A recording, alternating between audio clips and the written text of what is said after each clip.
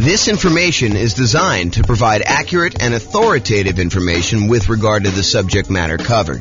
It is offered with the understanding that the presenters are not engaged in rendering legal, accounting, or other professional services. If legal advice or other expert advice is required, the services of a competent professional should be sought. Welcome to the Carey Real Estate Investing and Real Estate Financial Planning podcast. Learn all about investing in real estate in Carey, North Carolina, with a combination of real estate financial planning and modeling with numbers specific to Carey, plus syndicated, more generalized recordings of live and pre-recorded real estate investing classes, not all of them specific to Carey. Be sure to stay tuned after the podcast for a message from our sponsors.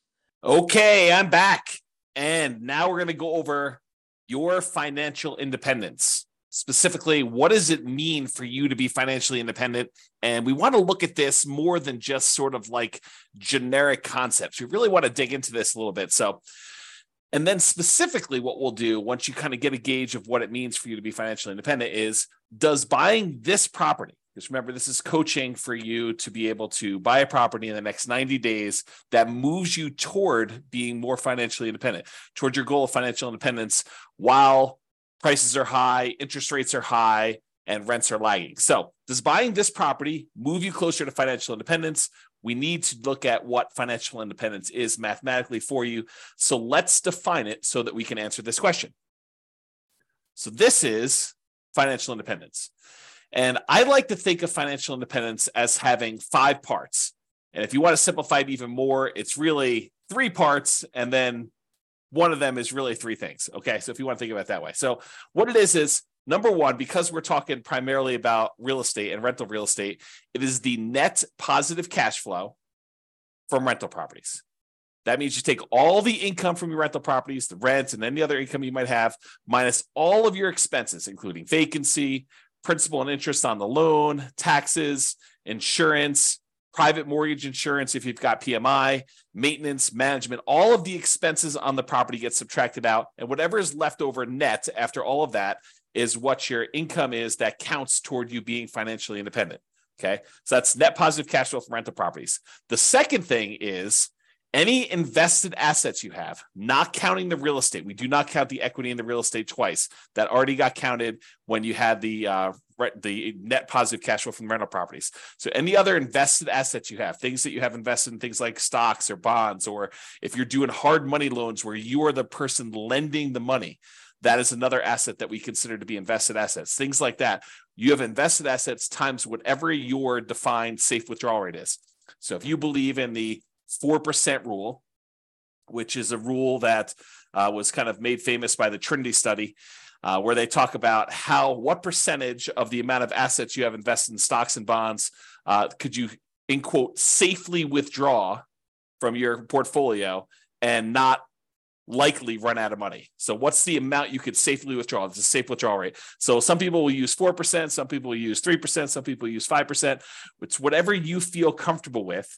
As far as that number goes. But that's the number 2 source of money for financial independence. So all other invested assets like stocks, bonds, or loans you have as a lender times your yearly safe withdrawal rate, that's number 2. Then the other 3 are all different sources of passive income. And they are, number 1, Social Security. So any Social Security that you're receiving. Any annuities, if you went and you bought an annuity is money you give to an insurance company that they pay out. This is the layman's term, by the way, layman's definition. So any money you invest with an insurance company, you usually buy a lump sum amount, and then they pay you out a certain amount each year or each month based on how much you invested with them.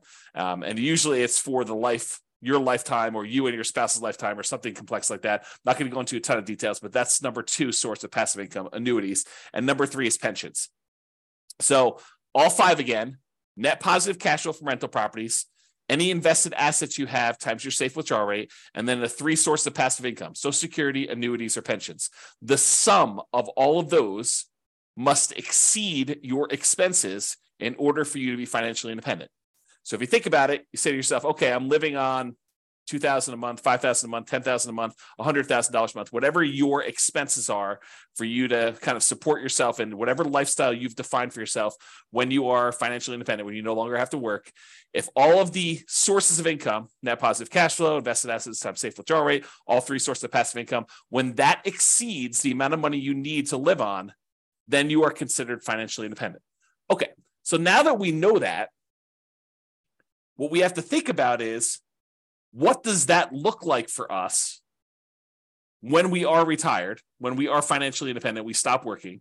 What assets will we have in place? And I'll get to that here in a second on another slide, but that's where we're headed with this. We're going to want to say, does buying this property contribute toward those goals? Is the property I'm thinking about buying, do I want to hold on to that? Do I want to own that at some point in the future where I am financially independent? Or am I using it as like a intermediate short-term asset that I'm going to hold for a period of time, and then I'm going to sell it off, or I'm going to do a cash out refinance, or I'm going to do something with it in order to use the proceeds, the return from that, because it can affect what we focus on.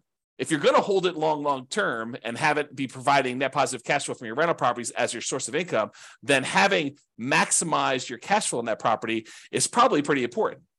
But if you're really saying, look, I'm only going to hold this thing for 1, 2, 3, 4 years, 5 years until I actually sell it, then I'm going to take the proceeds and pay off other rental properties. I'm going to take the proceeds and I'm going to go buy annuities. I'm going to take the proceeds and I'm going to invest in stocks or bonds or whatever I'm going to do.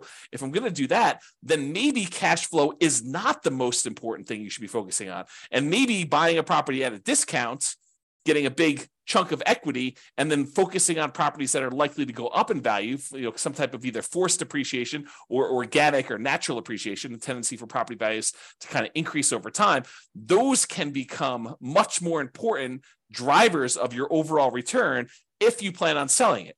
So really the thinking is, we're talking about buying a property in the next 90 days that moves you toward financial independence. That may be cash flow. And I think for a lot of folks it is, but not everybody.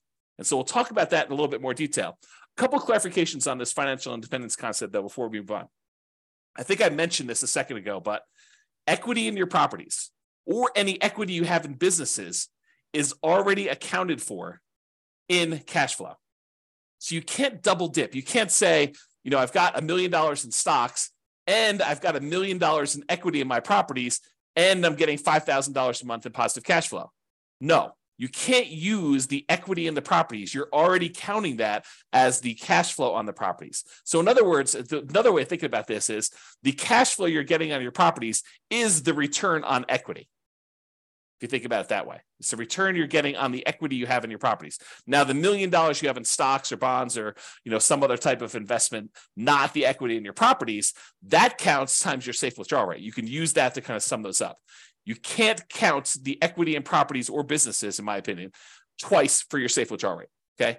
Any payments on loans you've made, so if you're the lender, if you're being a hard money lender and people are coming to you and they're borrowing money from you and you're loaning them money so they can go buy fix and flips and you're getting 6, 7, 8, 9, 10, 12, 15% return, whatever it is, 18% return on your money, then that is not, you can't count the 12% you're getting on that. You don't do it that way. You count the loans as part of your overall invested portfolio, and you use that safe withdrawal rate on that money. So even if you're earning 10, 12, 15%, whatever it is on making these hard money loans, you're still using the 3, 4, 5% safe withdrawal rate number in order to determine how that counts towards you being financially independent. And then the last kind of comment I have in here for clarification is dividends are also part of your invested assets. It's not like you can count those separately or in addition. That already counts as part of your overall return you're earning on that money in stock market or bonds, or, if you're not getting really dividends on bonds, you're probably getting interest payments, but you get the idea. Okay. So those are some clarifications on that. Okay. So now that we've kind of talked about what the definition of financial independence is, I'm going to step back and we're going to talk about two different kind of parallel paths.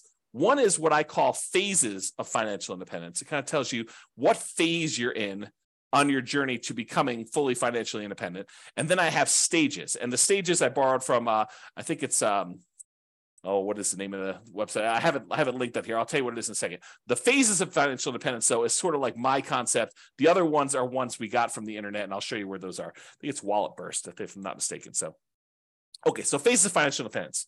financial independence phase one. This is when you're working toward having the absolute minimum you need to consider yourself financially independent.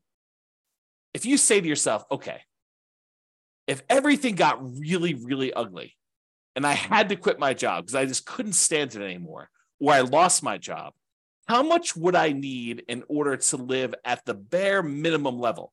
This is sort of like, you're not doing all the vacations you want to do. This is sort of like, just barely getting by with how much you need for food and clothing and insurance and taxes and all the other stuff you need, but just the bare minimum to kind of scrape by.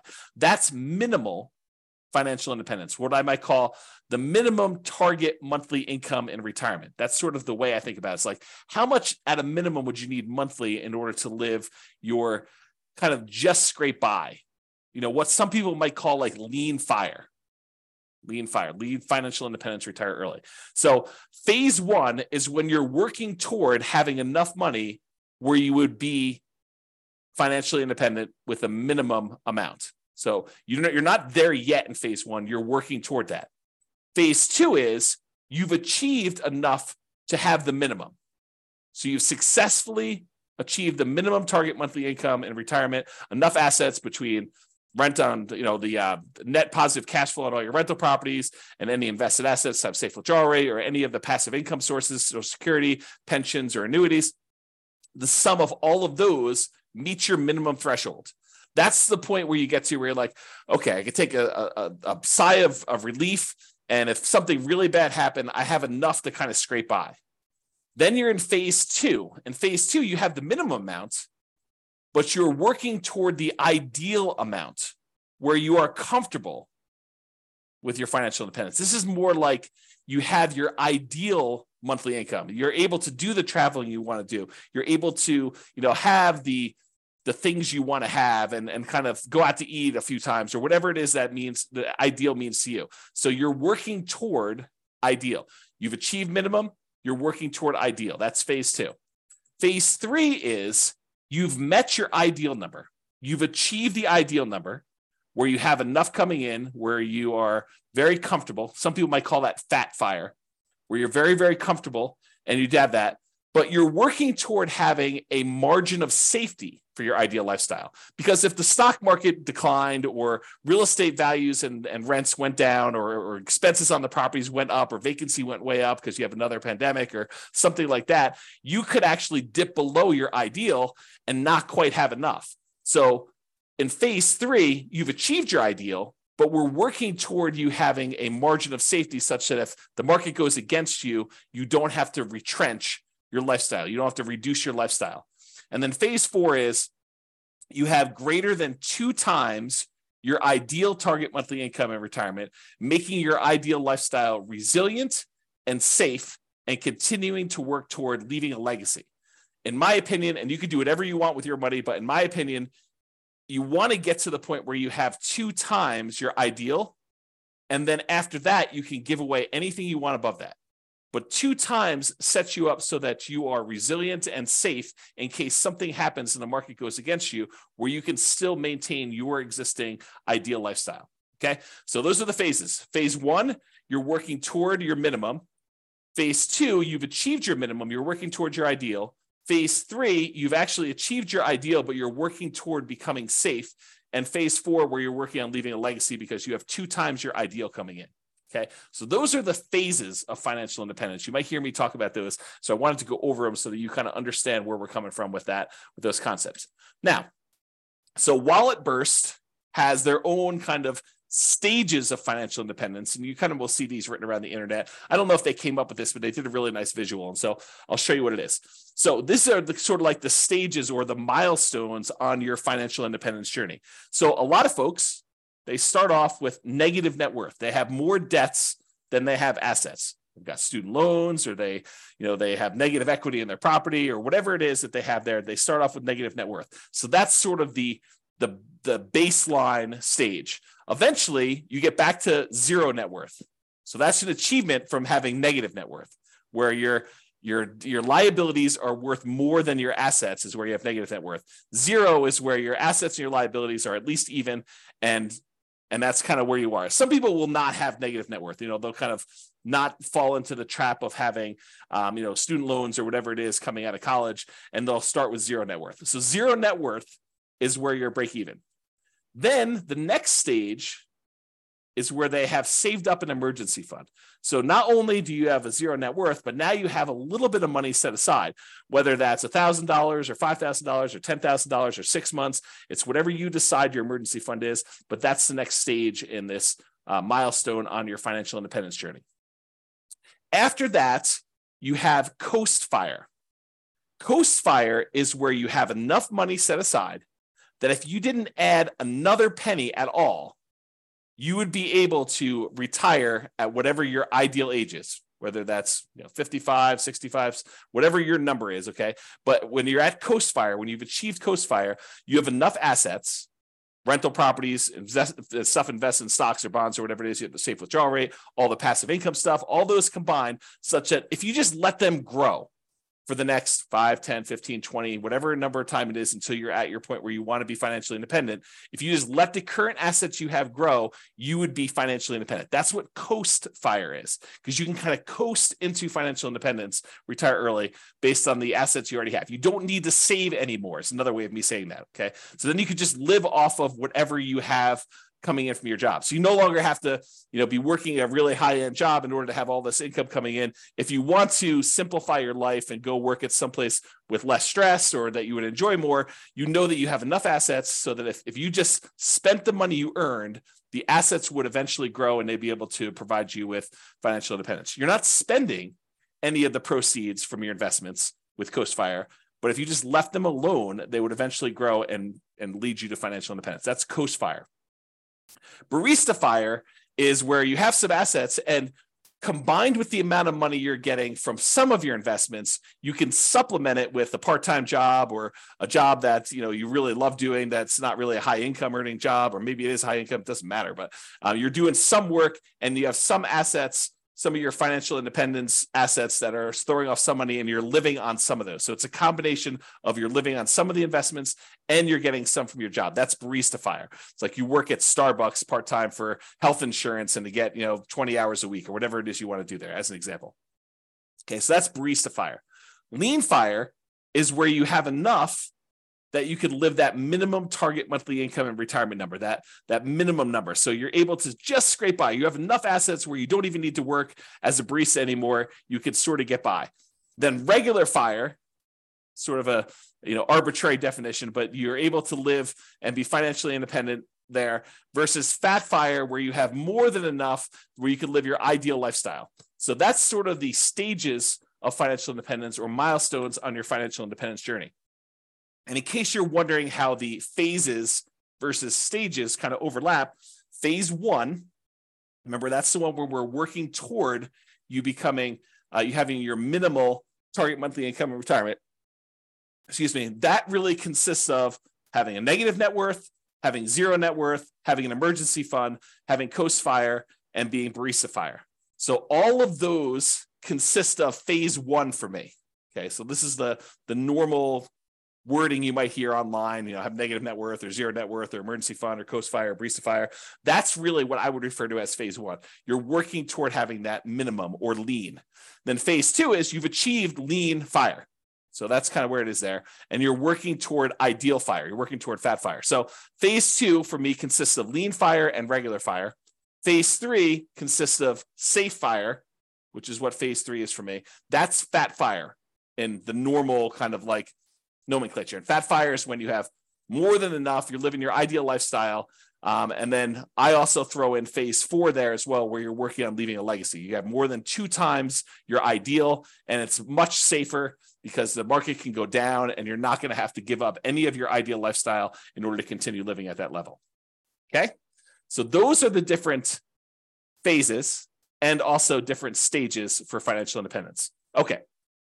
So earlier, I talked about this idea of the financial independence budget. You want to know, I think you want to know 3 things. Okay. I think you want to know what your budget looks like now, what your expenses to live now are, and what your ability to save is now, what your financial independence budget looks like when you have just enough, that minimum target monthly income retirement in order to just scrape by.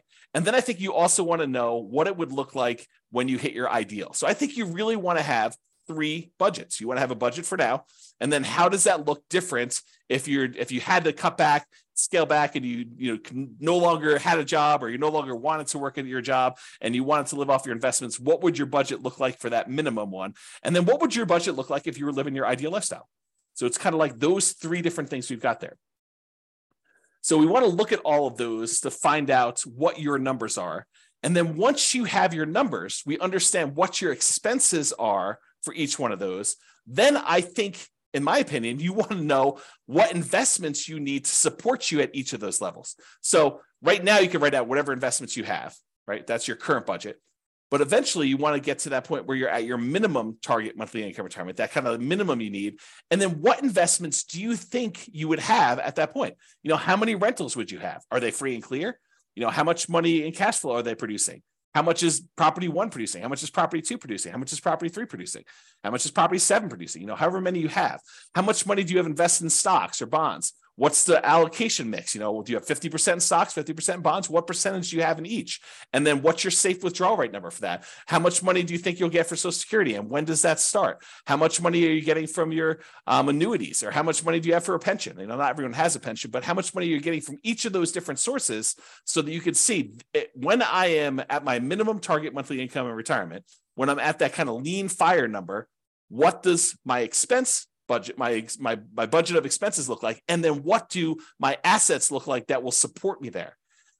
Then once you have that, and you do the same thing for ideal, right? You go look at whatever your ideal one is, you say, what assets would I have for each one of those? But once you get to that point, okay, I think when I get to my minimum target monthly income, I'm going to have 3 free and clear properties and $500,000 in stocks and bonds in whatever split I've got, 80-20 with 80% being in stocks, or whatever it makes sense for you times your safe withdrawal rate. I'm going to have a little bit coming in from Social Security, but that's not going to start until I'm age, whatever it is, 65.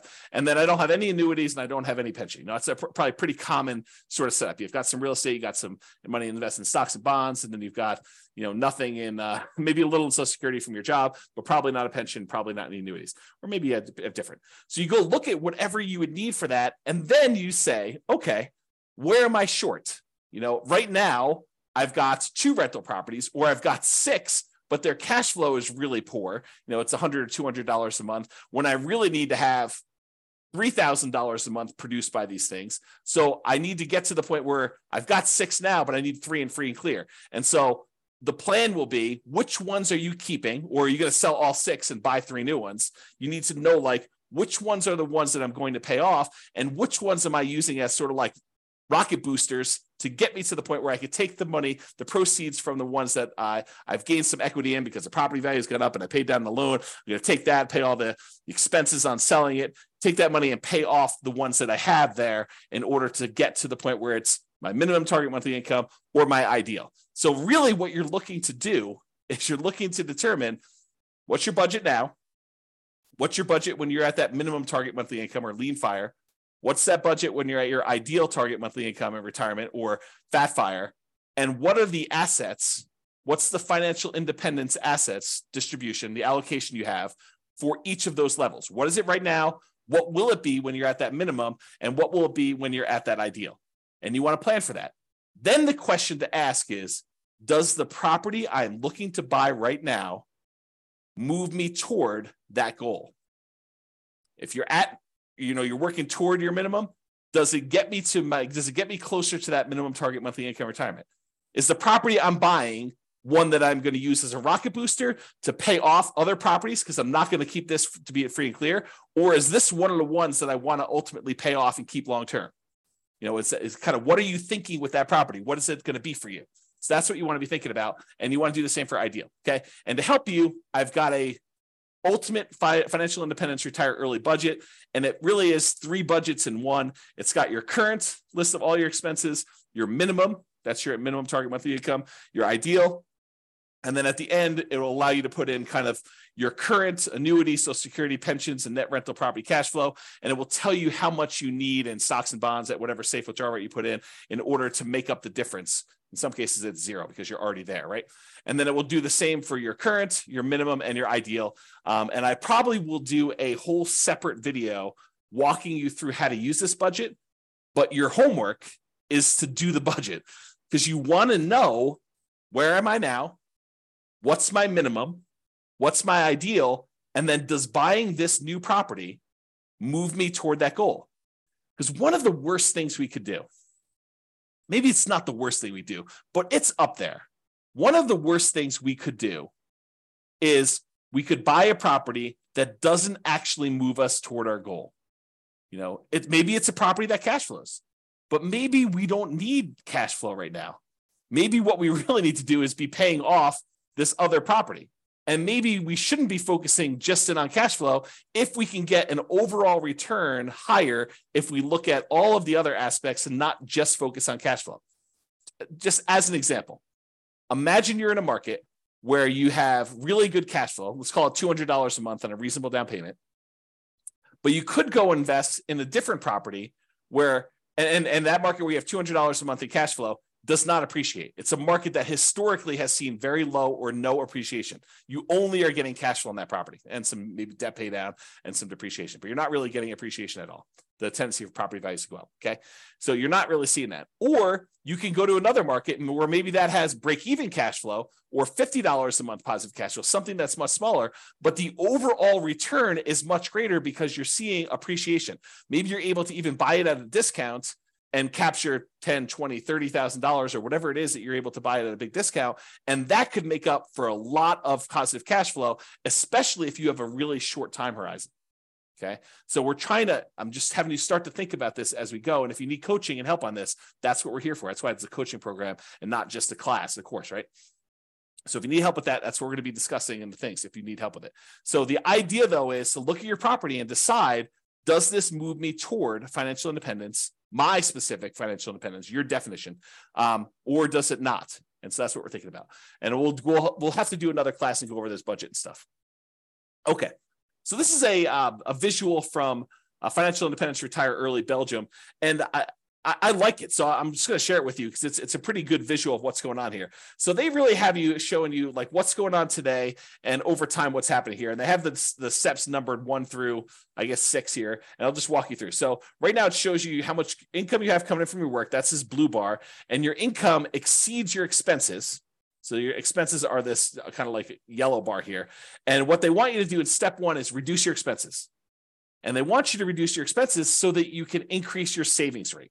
Okay. So step 1 is reduce your expenses to increase this difference between how much you're bringing in and what your expenses are on it. And if you do that, then your expenses go down here and the amount you can save actually increases. Step number 2 is they want you to save for emergencies. So they want you to put some money aside to save for emergencies here. So they go ahead and they say save for emergencies here. And then number 3 is they want you to focus on increasing your income. So step 1, reduce expenses. Step 2, save for some emergencies. Step 3, they want you to increase your income so that the amount you're saving jumps up again. Then you take the amount of money that you've got from increasing your income and reducing your expenses, the larger amount that you're able to set aside, and you invest that efficiently. That's step 4. Okay, so they're telling you invest that.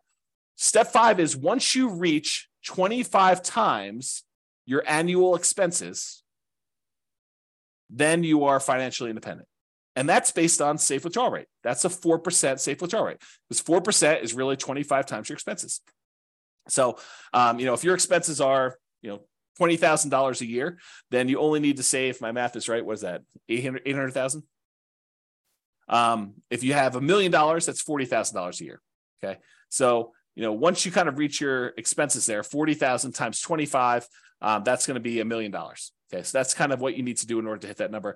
If you're financially independent, once you reach that, then you can live from your investment returns. There's no need to work anymore because their portfolio income now exceeds or matches the amount of expenses you have there. Okay, so that's what it's showing you visually, which I think is a good visual. Now realize, some of this stuff we might do with real estate, right? We may not be investing efficiently in stocks or something like that. And the 25 times, because we're not using the safe withdrawal rate, the numbers are going to be different. So we got to take into account the net cash flow on all of our rental properties after all expenses. plus any money we have invested times that safe withdrawal rate, plus all three other sources of those passive income, the Social Security, the annuities, and the pension. And then the combination of all of those combined, if those exceed your expenses, then you're financially independent, according to my definition. Okay? All right. So we've talked about this idea, but I'll go over this slide just to make sure I didn't miss anything. So does buying this property, the one you're considering buying as part of the coaching program, move you closer to financial independence? Remember, what is financial independence mathematically for you? It's how much are you going to have in passive income, Social Security, pensions, annuities. You want to know that number. How much you're going to have in cash flow from your rental properties. You want to know how many properties you have. Are they free and clear? What approximately are the cash flows going to be at that point? You want to do your deal analysis and look out 2, 3, 4 years and see where you think you're going to be at that minimum number. Add them all up, make sure, double check it, or you could use the Real Estate Financial Planner software to do that modeling. So you add up the passive income, Social Security, pensions, annuities, the cash flow from rental properties, and any of those invested assets times your safe withdrawal rate. You sum all of those up and you find out exactly what the distribution of your assets are when you are financially independent to find out if buying this property moves you closer to fulfilling that particular vision of your future. You need to have the vision of your future. Then you need to actually make it real by doing things today that will be there for you. Okay. Sometimes that means buying a property that has great cash flow so that you can keep it long-term. Sometimes that means buying a property that has really good overall return so that you can hold on to it for a year or 2 or 3 or 4 or 5, then sell it and do pay off properties or invest in other assets or buy annuities or, sell off all your portfolio and reinvest it into one big, multifamily property or whatever your goal is to kind of be at for that. Okay. So know your outcome and your target. So you know if taking the action in front of you moves you closer or farther away from the target. But if you don't have the target, if you aren't clear on what it looks like for you, what your expenses will be when you're at your minimum or you're at your ideal, and what your asset allocation, how many properties you have and what they're paid off or not, and other invested assets, all that other stuff, then you won't know if this is moving you toward your goal or not. And then the question to ask yourself, will buying this property move you closer or farther away? And I got a typo.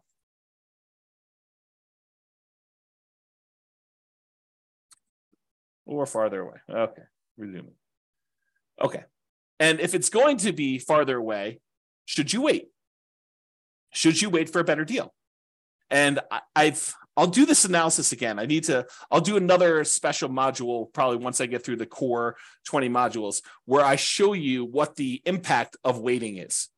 And I'll do the extreme waiting. I'll do the waiting of you save up money and buy properties all cash. Okay. And we'll show you what the penalty is for waiting. For most of you, it's not as bad as you think. And so waiting is not a bad thing to do. If it makes sense for you to kind of like save up a little bit more, then that's not the worst thing in the world. It doesn't penalize you as much as you might think. And I'll show you exact numbers on that. Okay. And rarely in life is something a straight line. Usually there's zigging and zagging. You may be acquiring more properties than you need with the expectation of, higher than stock market rates of return when you're investing in these properties because you're actively managing them. And then you're able to eventually sell some of those properties off and pay off others, or convert the proceeds to investing something other than real estate, like stocks or bonds or whatever else you're investing in, or annuities, and then live off the safe withdrawal rate or the annuities or whatever else you're investing in. So a lot of times it's not straight line where you're buying a property and you're immediately paying that thing off. In fact, we'll do math and I'll show you which one's faster and safer, because we'll look at the measures of risk as well in the coaching. So we'll look at and say, look, if you do it this way, you're getting this return by paying off your debt, which is usually the return. The return you're getting is the interest rate on your mortgage, which when you have a 7% mortgage isn't probably the worst thing in the world to pay off. But if you've got a 3% or 4% mortgage, maybe that's not the one you want to pay off. If you can invest in something else and get higher than a 3 or 4% return, especially if it's a very solid, very likely return. Okay. So your intentions, your desires, and your plan can and probably will change over time. So we're taking a snapshot today of your best guess as to what you think it'll be when you get to your minimum. But a year from now, when you have more numbers, you have better numbers, you're like, okay, well, now my properties went up a lot faster than I thought. I got a lot more equity than I thought. And maybe my cash flow is better than I thought or worse than I thought. do I need to adjust my plan? Do I want to have more free and clear properties or less free and clear properties? Or maybe my expenses increased a lot faster than what I thought inflation was going to be. So all of these things can and probably will change. So your plan's not set in stone. There's no perfect plan, but planning is helpful. It gives us something to aim for so that we're likely to move toward that, even if we have to adjust a little bit later. Okay. So I think a lot of real estate investors have cash flow as their goal. They're really focused in on cash flow, cash flow, cash flow. That's the only return I'm looking at, because historically, and probably until you've seen my definition of what financial independence is and better understood that, and you'll understand a lot better as we do more examples and stuff. But most of them are focusing on that because they only think about, the positive cash flow part of the return they have on that kind of like triangle, the star rather. So they look at it and they're like, hey, look, I'm getting this cash flow part of it. That's the only one I'm focused on. So I really need to focus on positive cash flow when I'm buying these properties. But realize that's not the only solution. Sometimes we want to take a property that we're buying that's going to give us a really good chunk of money that we could then use to pay off another property, or we could use to invest in stocks or bonds or whatever it is, and then live off that safe withdrawal rate, or use it as a down payment to buy an even bigger property or something like that. So a lot of investors are focused on that cash flow when that's only one of the ways to get there. And sometimes it's the hardest way to get there. And we'll look at a lot of examples as we dig into this and during the coaching stuff together, but that's really the thinking, okay? So cash flow isn't everything. Passive income from Social Security, pensions, annuities, the net cash flow from rentals, and then that yearly safe withdrawal rate are all 3 or 5, depending if you think of the passive income as 3 different things or you think of it as one, but they're all different ways to get you to financial independence. So it doesn't have to be cash flow. In fact, it sometimes is better to not do cash flow. Cash flow is great. And if we can optimize for it, which we will spend a lot of time going and optimizing, but sometimes you want to make that trade-off of, okay, I could get $200 a month positive cash flow, putting this amount down, or I could go ahead and buy this other property and I'm going to get a much higher overall return. And it's probably better to do that based on where I'm going with my plan for financial independence of wanting free and clear properties, or wanting some properties that have great cash flow, and then also having some assets outside of real estate. Okay. So we will go into ridiculous detail on how to improve cash flow. So just stick it out for now. But cash flow isn't the only reason to invest in real estate. 2 significant examples come to mind. You may want to build up an asset base and then improve cash flow by converting to free and clear rental property. So if you ever read the old book by Robert Allen, it's called Creating Wealth. And in that model, he basically talked about buying, and it's been a long time since I read the book, but I'll give you my memory version of the book. And of course, if it's different, then the book is the book, right? I mean, if I tell you the story slightly wrong, but I'll get the basic idea. I think what he told you to do is go buy 2 properties a year for 10 years. And you'd have 20 properties at the end of 10 years. And you could go take half of them at that point, 10 of the properties, sell them, use the proceeds to pay off the other 10 that you kept, and they would then be free and clear, and you'd have great cash flow on those. Okay, so that was his model. Buy 2 properties a year for 10 years, 20 properties total, sell off half of them, pay off the 10 that you kept, and you'll be able to do that. So that could be a strategy. And in that strategy, having the short-term cash flow isn't all that important. Okay, it can be important depending on what your goal is, but it wasn't all that important in that particular plan. Okay, so you could then buy a bunch of properties and then naturally pay off properties with cash flow. Any extra cash flow you're getting, you're really using to pay down the debt on them to get them free and clear as fast as you can. Or you take the extra cash flow you've got on the properties and you invest it in something else, stocks or bonds or whatever, let that grow at 6, 7, 8, 9, 10%, whatever you're able to get in the stock market, that you feel comfortable with. And then you could take the proceeds from that and use that to pay off, 3 or 4 or 5% mortgages that you have saved up. And if you're getting a higher return on keeping the money invested in the stock market, then it's actually faster to keep the money invested in the stock market until you have enough to completely pay off the mortgage than to take the money, pay off the mortgage at 3 or 4 or 5, 6%, when you could be earning 6, 7, 8, 9, 10%, whatever it is that you're able to earn on the other investments that are not real estate. Okay, so some thoughts there. Or you may want to grow your assets with real estate, then convert those assets to annuities or yearly safe withdrawal rate on invested assets. We talked about that idea. You want to go and say, okay, I'm going to buy 10 properties over the next 10 years. So I'm going to move into each one, live there for a year as a nomad, and then, put low down, 5% down, buy a property, convert that to a rental, and repeat that process until I have 10 rentals that I put 5% down on each. And then at the end of that, I'm going to take all of them and I'm going to sell them off, take the big chunk of money that I have accumulated from the property values going up and the loans being paid down and whatever little cash flow I had, if any, by doing that strategy, and take that big lump sum of money, invest it in the stock market and bonds, and live off that as a safe withdrawal rate, or take that big chunk of money and buy yourself annuities so that you have an insurance product that you have longevity with, and you're not going to run out of money by having your money invested as annuity, because that's for your life, the duration of your lifetime. Okay. All right. So let's now talk about why building up your assets and why the first $100,000 is the hardest to acquire. And then we're going to return to real estate for building up your asset base. So I'm going to kind of diverge for a second, talk about why the first $100,000 is the hardest. And we'll go into detail on that, and then we'll return to real estate. So first 100K is the hardest. So Charlie Munger, who is Warren Buffett's partner, this is a quote from Janet Lowe in Damn Right, Behind the Scenes with Berkshire Hathaway billionaire Charlie Munger. So here's the quote. Charlie Munger has said that accumulating the first $100,000 from a standing start with no seed money is the most difficult part of building wealth. So this is me commenting now. So he's basically telling you that first $100,000 that you take the time to acquire is the absolute most difficult part of building wealth. You got to do the first one.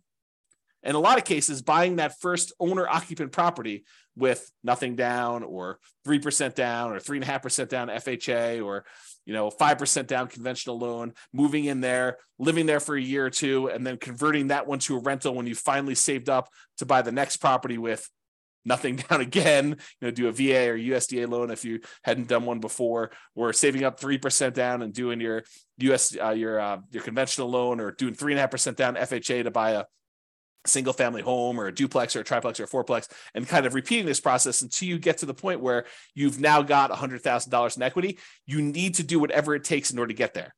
That's what he's basically telling you. And he's talking about stocks, but I've converted it to real estate for you. Okay. I'm going to continue with the quote. Making the first million was the next big hurdle. So all the kind of math we're going to talk about here about earning your first 100K and then using that to kind of build up to $1 million, that applies when you get to $1 million and you're trying to grow to 2 million or 3 million or 4 million or 5 million or 10 million or whatever your number is there. Okay. So to continue with the quote, to do that, a person must consistently underspend his income. You need to be saving money. And I'll continue with the quote. Getting wealthy, he explains, is like rolling a snowball. It helps to start on the top of a long hill, start early, and try to roll that snowball for a very long time. The longer you have where you're investing and you've got this money working for you, the better off you're going to be. Okay. So here's another quote from Charlie Munger. Same idea though. The first 100,000 is a bitch, but you got to do it. I don't care what you have to do. If it means walking everywhere and not eating anything that wasn't purchased with a coupon, find a way to get your hands on $100,000. After that, you can ease off the gas a little bit. Okay. So do whatever it takes in order to get that kind of lump sum, that seed capital of $100,000 to be able to start from there. And then you can kind of grow it. So this is going to show you if you were investing $10,000 per year at 7% interest, and I assume that you added the $10,000 the last day of the year or the first day of the next year, if you want to even think about it that way. And so in year one, at the end of year one, you put $10,000 in. So you didn't earn any interest on the money in that first year. But then in year two, you earned $700, 7% on the $10,000 in interest, and you added another $10,000 at the end. Okay, so in year two, at the end, you have $20,700. In year three, you have about $32,000 and change. Year four, you have $44,000 and change. Then $57,000 next year, $71,000, $86,000, till finally 7.84 years from starting, where you're saving $10,000 a year, you've saved up your first $100,000. That's assuming a 7% return. Now, real estate typically has slightly better returns than that.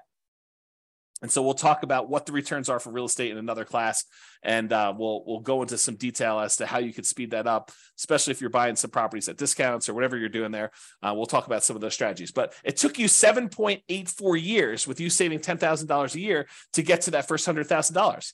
So you might be a little bit discouraged, thinking to yourself, man, if it takes me 7.84 years to get to 100,000, if I have to do that 10 times in order to get to $1 million, if I want to have $1 million saved up for retirement, that's going to be like 78 years to get there.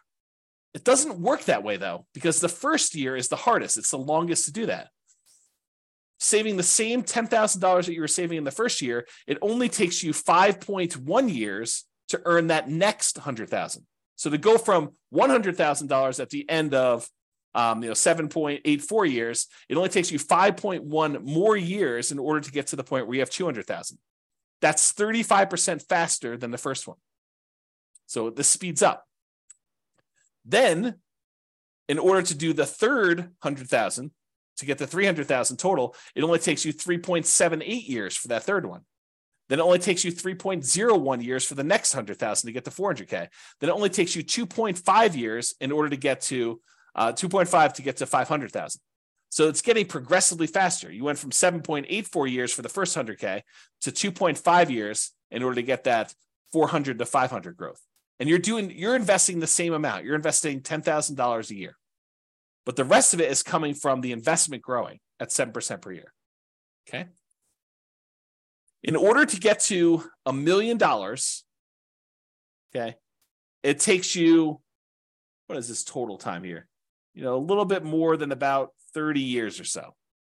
But what's interesting is it took you 7.84 years in order to earn that first $100,000, but it only took you 6.37 years, or a year and a half less approximately, to earn the last 400,000.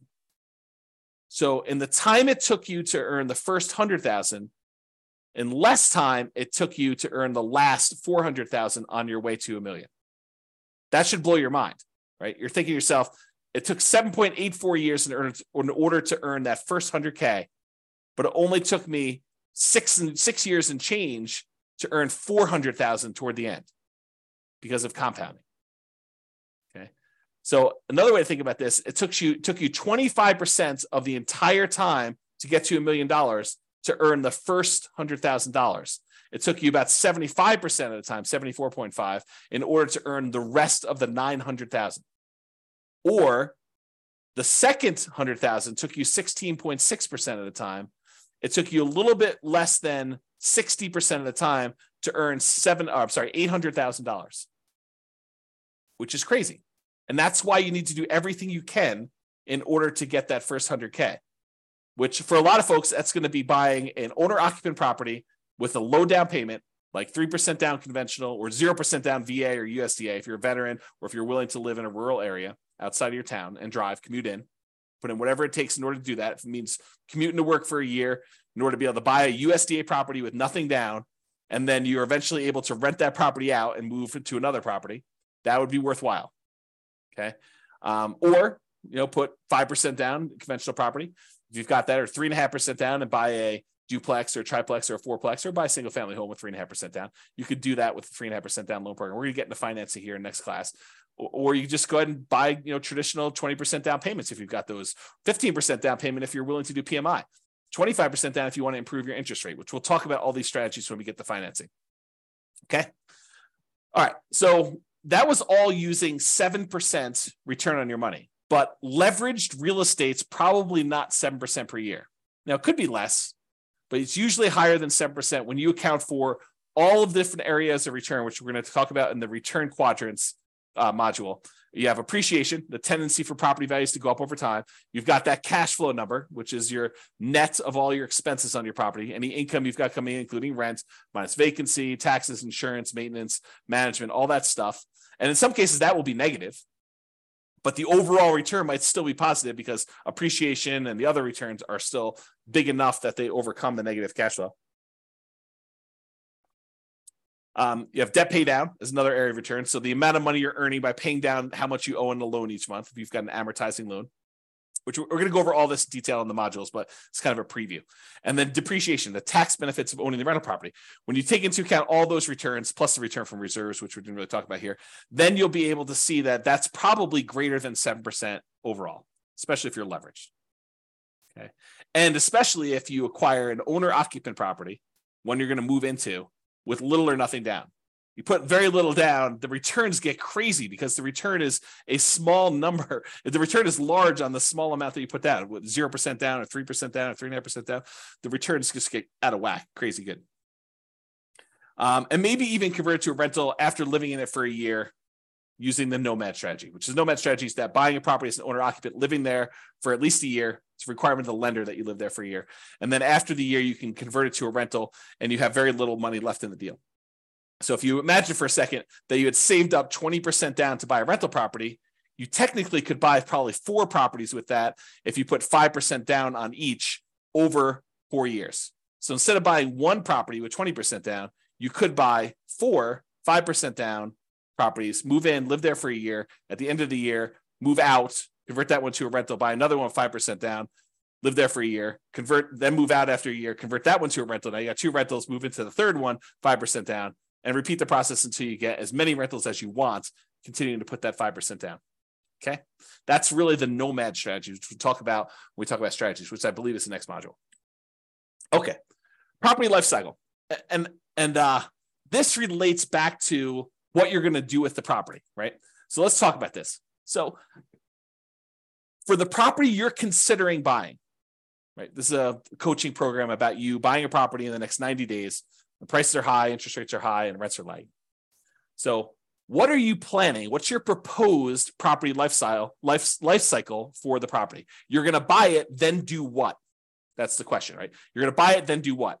Well, here are a couple options. It may not be all inclusive, but these are some of the big, pretty more common options you have. You could buy it, then you could sell it immediately. For example, let's say you want to flip a property to fund reinvestment or to pay off other properties.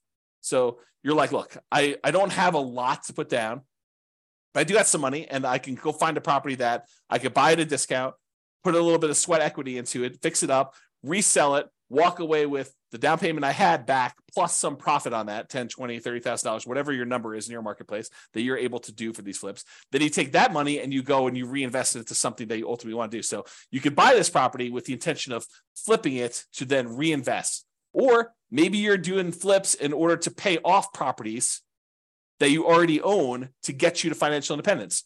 You go look at your numbers, your budget, you say, look, I need 3 free and clear properties in order to be financially independent. And that's what I would like it to look like. I want free and clear properties with great cash flow. So now you're like, okay, well, if I'm going to go buy another property, maybe I buy a property that I'm going to make $10,000, $20,000, $30,000, $40,000, $50,000 by flipping it and use that money to pay off the properties you already own. Okay. So that could be what you do. Or maybe what you do is you flip properties, you keep the money that you made in profit to use on your next flip. So you have to borrow less money if you really want to, in order to do the flips, use some of your own money to be your source of funding for the flips. And then you kind of take the profits out again. And then eventually you have enough where you could pay off the entire mortgage in full.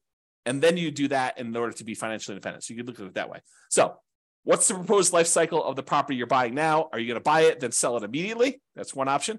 Are you going to buy it now, then you're going to sell it within 5 years? And you're going to maybe do the same thing. You're going to fund either reinvestment by use as down payments for additional purchases, or maybe stocks or bonds, or whatever you're going to do, or pay off other properties with it.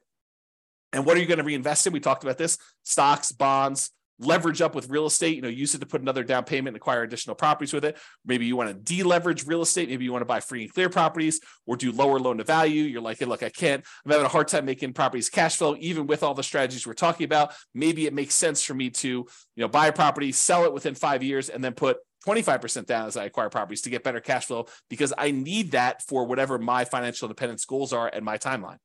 That's an option for you. Okay. Or if you're going to sell within 5 years, a lot of times we were doing that if you live in a property 2 out of the last 5 years, any gains you had on that property are zero. Capital gains you have on that property are zero, up to some limits. There's some limitations on that. Okay. Or maybe you're doing lease options where you're buying properties and you're immediately putting a tenant buyer in the property, and they've got a year or 2 or 3 in order to be able to buy the property from you at a pre-agreed upon price. And so maybe the strategy is you're buying these properties to get your profit out to then reinvest in other things. We'll talk about this strategy more in the future too. So another proposed property life cycle might be you buy it, then you sell to either optimize or achieve financial independence. So you buy it, and then at some point in the future, 5 years from now, 6 years from now, 10 years from now, 15 years from now, you sell all the properties that are extra that you can use the proceeds from to pay off the properties you're going to keep and have free and clear properties.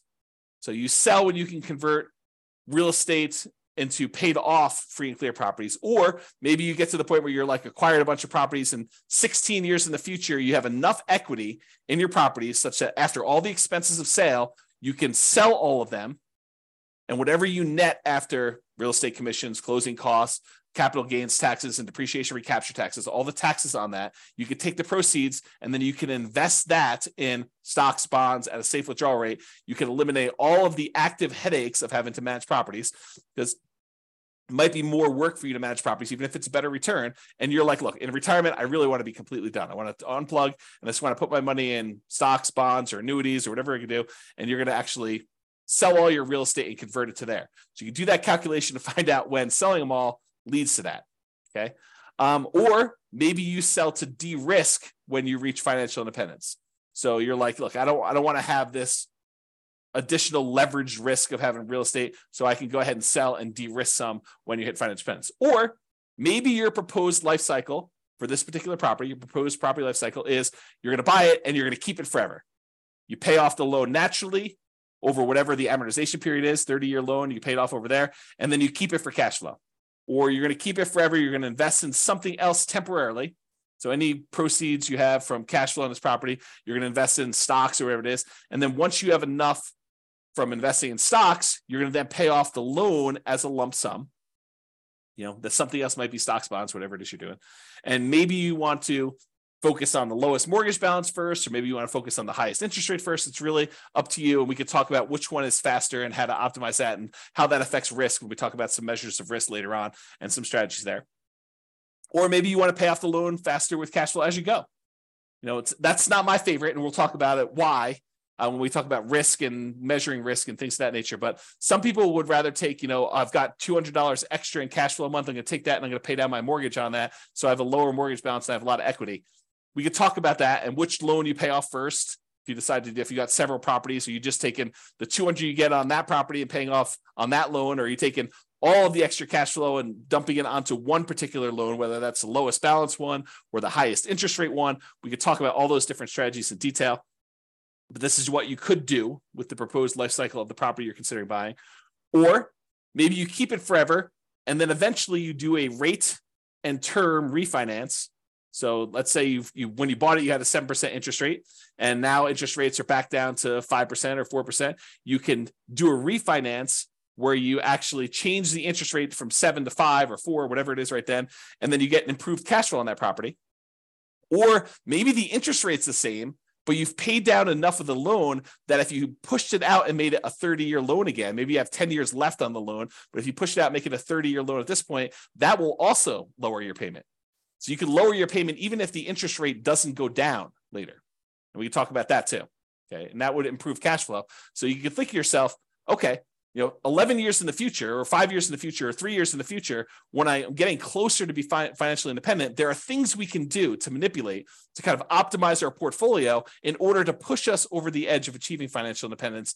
Maybe if you just took a snapshot of where we were at that time without doing some action, it would not be financially independent. Okay.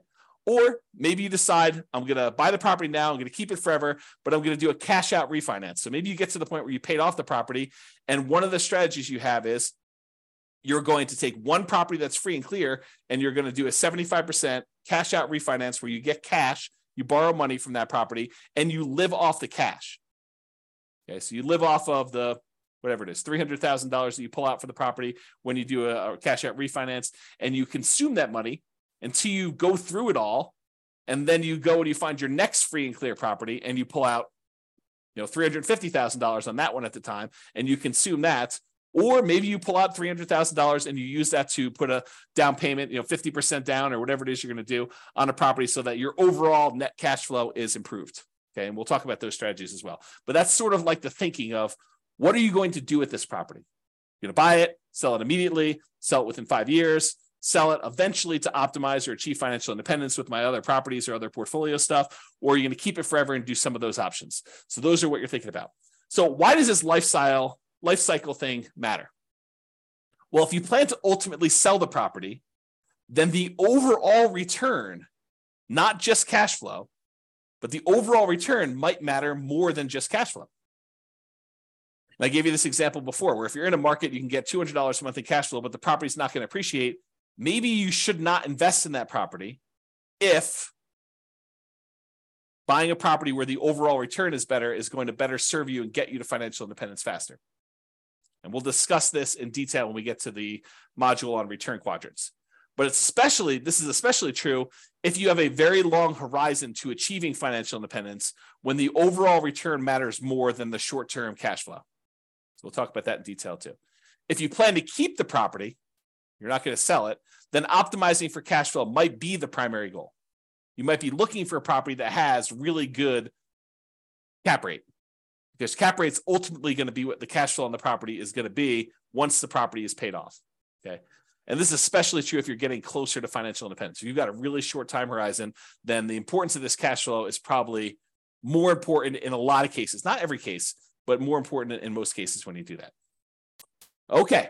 So that's all I got for you on your financial independence. I wanted to give you kind of a structure as to what financial independence means, some different ways of thinking about that, what the kind of stages and phases are as we kind of move toward those, a budget for you to do for homework to kind of figure out what it means mathematically, specifically for you, both what you have now and what your expenses and income are now, what you will have when you're at your minimum target monthly income, what you have when you're at your ideal.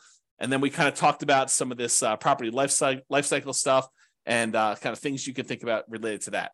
And we talked about why 100K is really hard to do, but it's really important for you to do it to get that asset base growing so that you can then do things with your assets and manipulate them over time and kind of optimize your portfolio. All right, so that's all I got. Check out the next module. I think we're going to do real estate investing strategies next. And we'll go over a whole bunch of different strategies and talk about like what you're planning to do. And then we'll tie it back to, does it move you toward being closer to your goal of financial independence? And as we go through this, we'll start optimizing for cash flow. Bye-bye for now. With home prices up, mortgage interest rates up, and rents up, but not quite enough to counteract the higher prices and interest rates, cash flow on rental properties in Cary is harder than ever. Book a call with the Real Estate Financial Planner to apply our proprietary 88 strategies to improve cash flow on your rentals. See the show notes for a link to schedule your call and improve your cash flow today. If you're a real estate agent, lender, or professional in Cary that wants to help our real estate investor listeners, consider reaching out to learn about collaboration opportunities with this podcast. We'd love to add more value to our listeners by having you assist our investors buy, sell, and finance their real estate investments. See the show notes to schedule a call to discuss collaboration opportunities.